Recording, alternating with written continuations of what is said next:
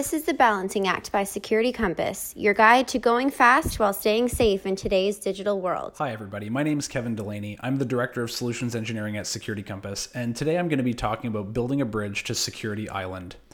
This is an analogy from a client in the banking sector I spoke with a few years ago who was really frustrated about the poor security culture in their company, and I've had a lot of people tell me it's helped them articulate things to their senior management, so I hope you find this analogy helpful. So what is Security Island?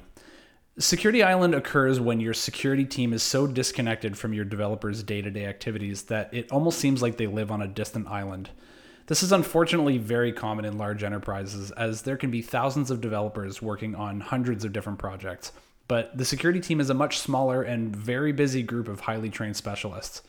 This is really nobody's fault, but it's the reality of limited budgets, a comparatively small talent pool, and sometimes an executive level misalignment on what value security really brings to the business. So as the company grows and becomes more and more digital in everything they do, the security team just naturally becomes increasingly siloed in how they operate. Couple that with the fact that most developers don't often receive a ton of formal education in security, and you have a problem. You have a security island.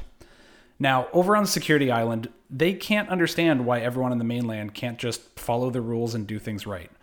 The island clearly posts their laws, or security policies, on an internal SharePoint site or a wiki, and they have an easy way to contact their foreign affairs office, but for some reason they constantly feel like they have to be the bad guys who tell project teams they have to fix things before they can move forward. This, of course, fuels the perception that the security team are blockers and not enablers. Similarly to the developers, it seems like the whole mission of everyone on Security Island is to tell them they did something wrong. Sorry, your scan failed. Sorry, you can't use that library. You need to go re-architect this. Or sorry, you can't go to production. Sound familiar? Well, if you felt like there was a whole department in your company dedicated to finding gaps in your work, whether you accepted the importance of security or not, you probably wouldn't be too enthusiastic about their mandate. When you have a security island, it breeds a real us versus them mentality between development and security, which erodes culture, slows down releases, and leaves developers frustrated because they know every time they go to commit their code, they have to cross their fingers that someone on this internal mailing list is not going to come whack them with a virtual stick. Security Island flies in the face of all the hard work organizations put in to encourage the camaraderie that helps people work effectively together and get things done for the business. It's for this reason that a bridge needs to be built to Security Island. Now, in order to build this bridge, security needs to be embedded within development teams. One of the best ways to do that is by creating and fostering a healthy security champions program. These are the diplomats for Security Island. They build the bridge that helps the two understand each other and work together more effectively. Security champions are developers who take accountability for the security of their projects and act as security mentors for their peers.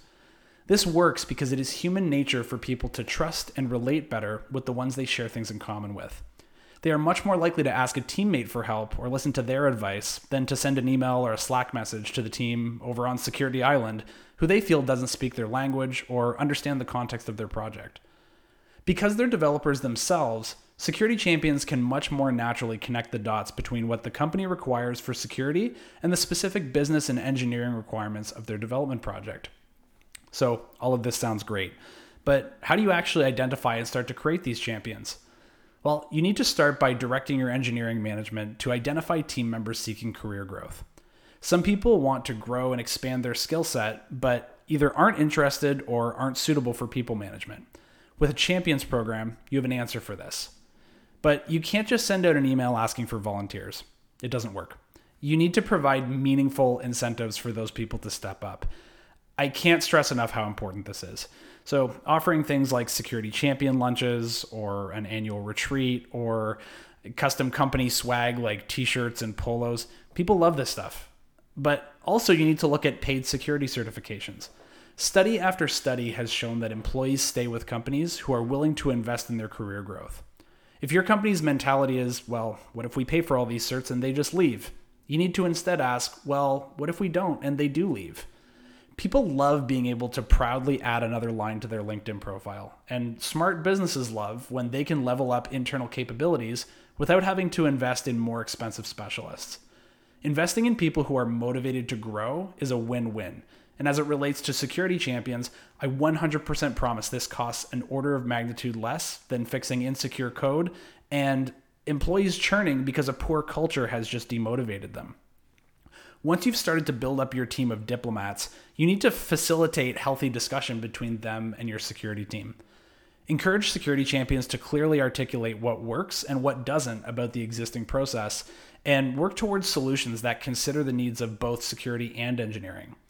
For example, if the security team sees a theme of the same pen test or scanner findings from a certain project team, they would work with that project's security champion to highlight this and work together on ways to improve in the future, whether that's architectural changes, additional team training, or even one-on-one coaching.